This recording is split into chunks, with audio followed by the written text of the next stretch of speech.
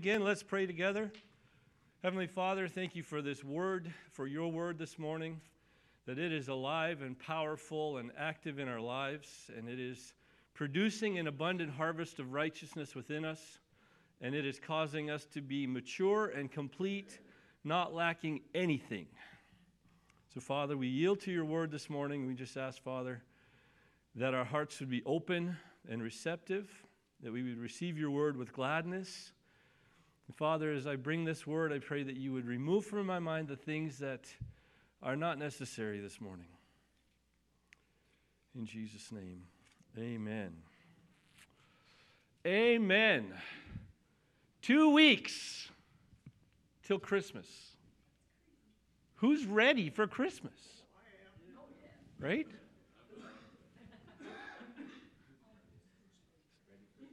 Baden's not? No. Well, yeah. For some of us, we don't get ready for Christmas till the 24th. At lunchtime. And then we realize, oh shoot, the stores are closing in 4 hours. And then it's panic. Yeah, exactly. It is easier to shop for people when there's only a few things on the shelf. But we're in the middle of what we call the Advent season, right? And for many, Advent is a time of preparation. It's when you start shopping. You start planning meals and gatherings. You get the sleds and the toys ready and the ice rink, so when the cousins come over, you got something to do. You let go of your diets and workouts for a month, and then you talk about your New Year's resolutions instead. No, that's not really what Advent is all about. Advent, for some, is recalibrating, if you would. It's like, oh, it's Christmas time. I have to go back to church again soon. I have to get my heart right because, well, it's the Lord's birthday, and so I should be in some form of right standing to celebrate his birthday, right? Same thing at Easter time. Lent, right? 40 days of fasting and self-denial in order to be good enough to celebrate Easter. There's a few other preparation times throughout the year. It's called Saturday.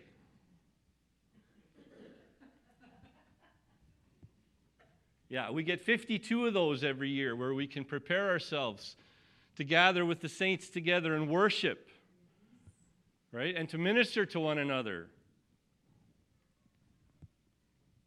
And then there's the one that we should all be very, very aware of, and it's called mourning. We get one of those every day. It's between your waking and your working.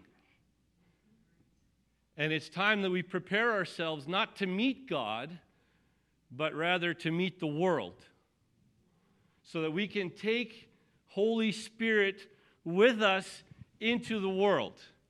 Now, don't get me wrong, it doesn't mean he's not always with us. We're just not aware of his presence always. We're not always tapped in to his plan for the day. We haven't activated his power in our lives for that day. When the Israelites were traveling through the wilderness, God said, "Take manna for today." Don't try and live off yesterday's manna, because by the time tomorrow comes, it'll be bad. It's spoiled overnight. So every day was new manna. That's a lesson for us. Every day we need to refresh and recalibrate. And the best time to do that, in my opinion, is before anything else bombards your mind. Right? Get in the Word first. Get in the Spirit first. Get calibrated first with Holy Ghost before the world starts pulling you in all the different directions, before I have the responsibility of work, before I have to make lunch for the kids, before I have to go to school. That's our Advent preparation. But Advent is a lot more than just preparing for the coming of the Lord. It's reflecting on what he's already done. Right? And it's a season of anticipation, actually, and expectation. We're not expecting the first Christmas because Christmas doesn't end. Right? It's a season that we go through every year, but Christmas doesn't end. Every year we're a step closer to the return of Christ. And that's what Advent is all about. It's expecting what God is doing next. Right? We don't just live on Bethlehem and the shepherds and the visit of the wise men. We live on what's God doing now. And we need to prepare ourselves and we need to be ready for what God is doing now. It's a season of expectation. Christmas represents promise. It represents new beginnings. In the first beginning, Adam and Eve walked with God. They talked with God. They had fellowship with God. Then Satan threw that curveball and caught Eve looking. And then Adam took a bite, and he went down. And mankind has been striking out ever since. But God made a promise. So you messed up, Adam, but I have a plan. How many times have we messed up in our lives? Never, Al. Thank you for that inspiration. God has a plan, right? And no matter how terribly we mess up, our failure is not great enough to ruin God's plan. We are not that powerful. Amen. Praise the Lord. Right? Praise the Lord that my stupidity and my failure is not enough to knock out God's plan.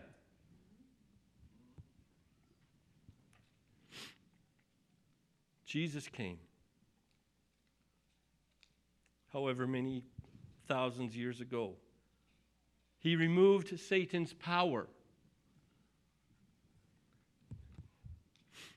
and opened our eyes. He gave us his promise. And his promises are what I want to talk about today. What do his promises look like? And if you're taking notes, this is the 4 fruits of Christmas. So promise number 1 is hope. If you look at your Advent calendar, you can see they've got 4 themes throughout this season. Number 1, hope. If you look in the dictionary, hope is a feeling of expectation and a desire for certain things to happen. So hope. We all have a measure of hope through our lives. Isaiah 9 verse 2 says, "The people that walked in darkness have seen a great light. They that dwell in the land of the shadow of death, upon them has the light shined." Because of sin, our human condition was hopeless, right? Separated from God with no hope of restoration except for one thing, the promise. God promised Adam that his descendants would not be lost forever. He would send someone to redeem mankind, to crush the head of the serpent and restore the relationship that had been lost. There was hope for an eventual Savior, a Redeemer to rescue the fallen world. Christmas was the fulfillment of that hope, of that promise. Because of Christmas, we also have Good Friday. and Resurrection Sunday. And because of Christmas, that fateful day when the Messiah was crucified, carrying on himself the weight of the world's sin, and with it, the wrath of God. Because of Christmas, Resurrection Sunday, that glorious day when Jesus arose from death and overcame the power of death, hell, and the grave. Because of Christmas, we have what I believe is our Father's favorite day, Pentecost. Why do I say that? Because that's the day that the Holy Spirit was released into the earth.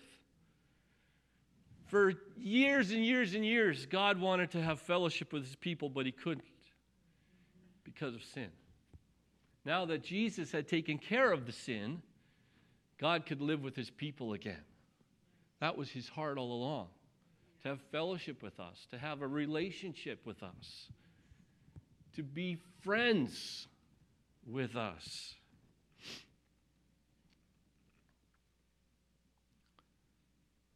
Now we have hope. Not that we will one day be saved, but our hope is in his salvation manifested in our lives here on earth. Healing, deliverance, freedom, and provision. And that we will reign with him forever. Right? Our hope is not just in the by and by. In the sweet by and by. I can't even sing that song this morning. It's gone. It's not one day out there, my life will be better. It's here. It's now. That's the hope. Jesus came that we would have abundant life. Here, now, and in eternity to reign with him. Number 2 is peace. Dictionary says peace is freedom from disturbance or tranquility. John 14, verse 27 says, "Peace I leave with you, my peace I give unto you. Not as the world gives, give I unto you. Let not your heart be troubled, neither let it be afraid." What is he talking about? Our surroundings? Our circumstances? He's talking about our heart. See, you can have the calmest circumstances and your heart can be messed up. You can be in turmoil, even though everything looks to be okay. On the other hand, you can be going through the worst storm of your life and you have peace in your heart. And there's nothing that can replace that. Philippians chapter 4, verse 7 says, "The peace of God that transcends all understanding." I can't figure out how it works or why it works. When I'm in the middle of the worst storm of my life, my heart is at rest.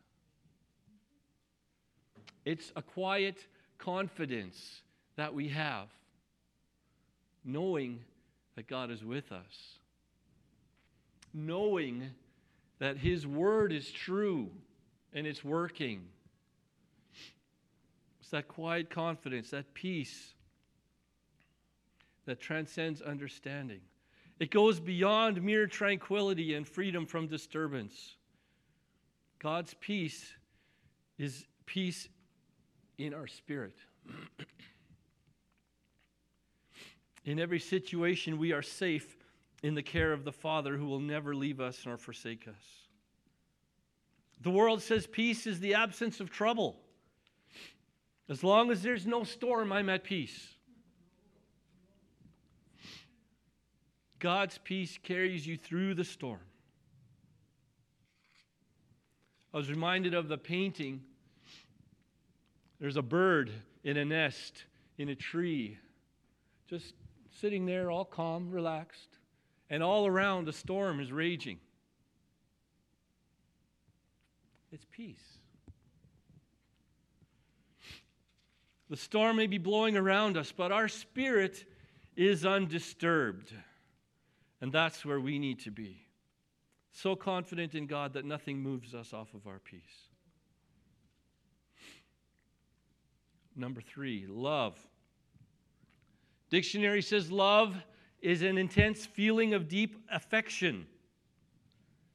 Well, there's some truth to that. That's only superficial. Romans 5, verse 8. But God shows his love for us in that while we were still sinners, Christ died for us. Oh, that goes a little bit beyond feelings of affection. I love chocolate pie. I love that car. I love those shoes, Kelly. In fact, I love those shoes so much, I have a whole closet full. And I'm not even going to say that it's wrong, because Kelly's going to hate me later. No. We just. We use that word so flippantly, don't we? God says, I love you. And he gave to us. 1 Corinthians chapter 13, I'm going to read the first 7 verses from the English Standard Version. If I speak in the tongues of men and angels, but have not love, I am a noisy gong or a clanging cymbal. If I have prophetic powers and understand all mysteries and all knowledge, and if I have all faith so as to remove mountains, but have not love, I am nothing. If I give away all I have, and if I deliver my body to be burned, but have not love, I gain nothing. And then he says, this is what love is. Love is patient and kind. Love does not envy or boast. It is not arrogant or rude. It does not insist on its own way. It is not irritable or resentful. It does not rejoice at wrongdoing, but rejoices with the truth. Love bears all things, believes all things, hopes all things, and endures all things. For some reason, that doesn't sound like feelings of affection. I know feelings of affection that don't put up with a lot of the things that love puts up with. Right? Oh, I love my dog unless he dirties the floor or chews up my favorite shoes. You know, feelings of affection are fleeting. Or a new dog. Anyways, we won't go there. Feelings of affection are fleeting. They don't last. Love bears up when you don't feel like I love you.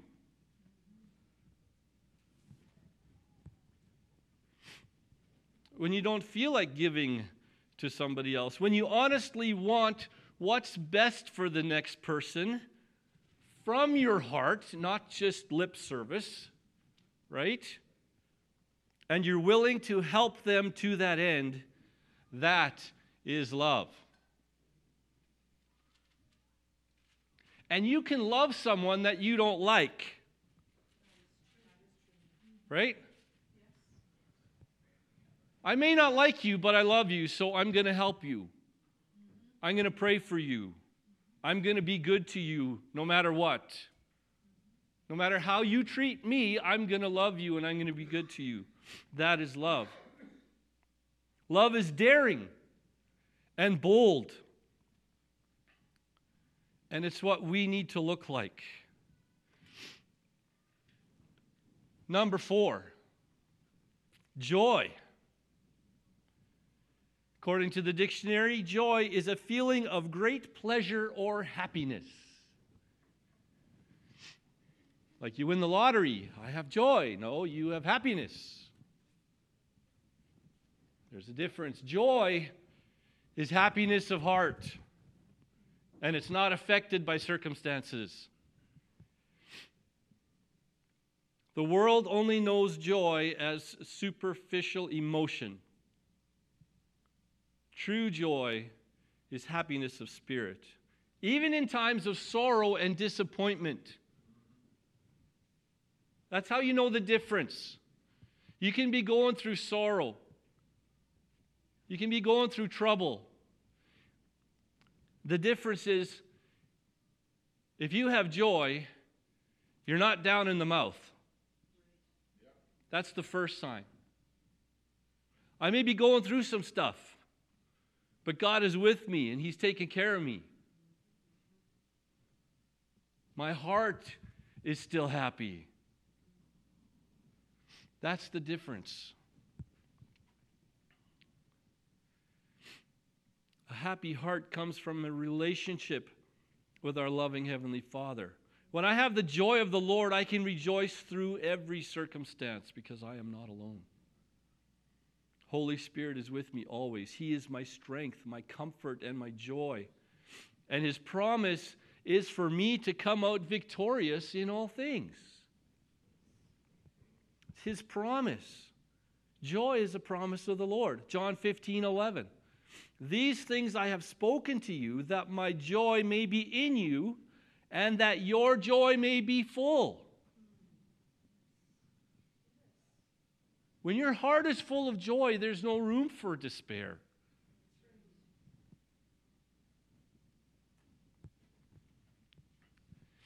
Nehemiah 8 verse 10.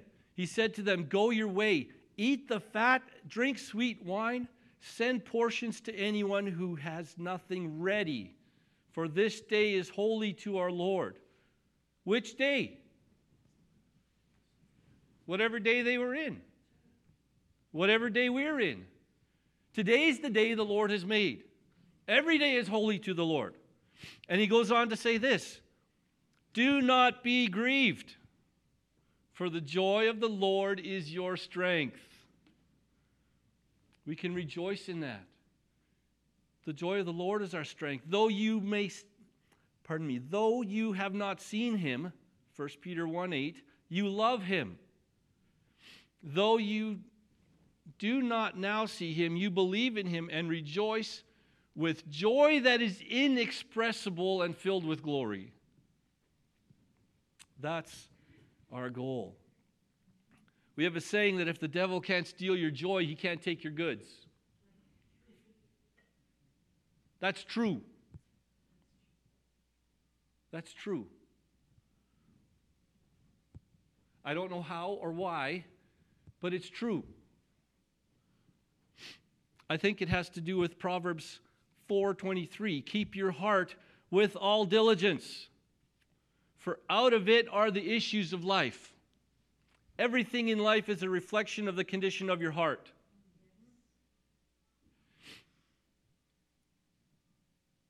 What goes in is what comes out. What we treasure in our heart will be the motivating factor in everything we do and say.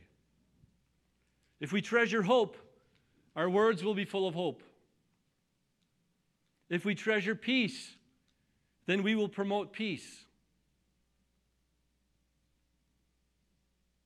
If we treasure love, we will act lovingly towards others. If we treasure joy, our hearts will bubble over with an inexpressible happiness of spirit. When we guard our heart, Satan can't steal what's in it. Right? If he can't steal what's in our heart, he can't steal the rest of what's in our lives.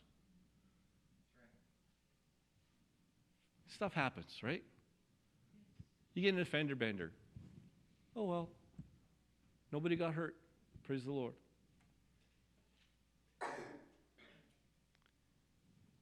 When we guard our heart, we guard our lives.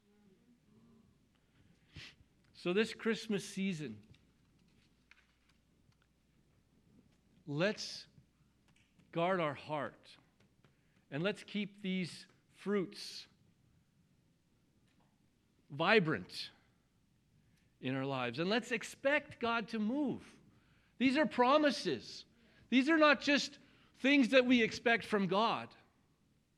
These are things God expects from us. Right?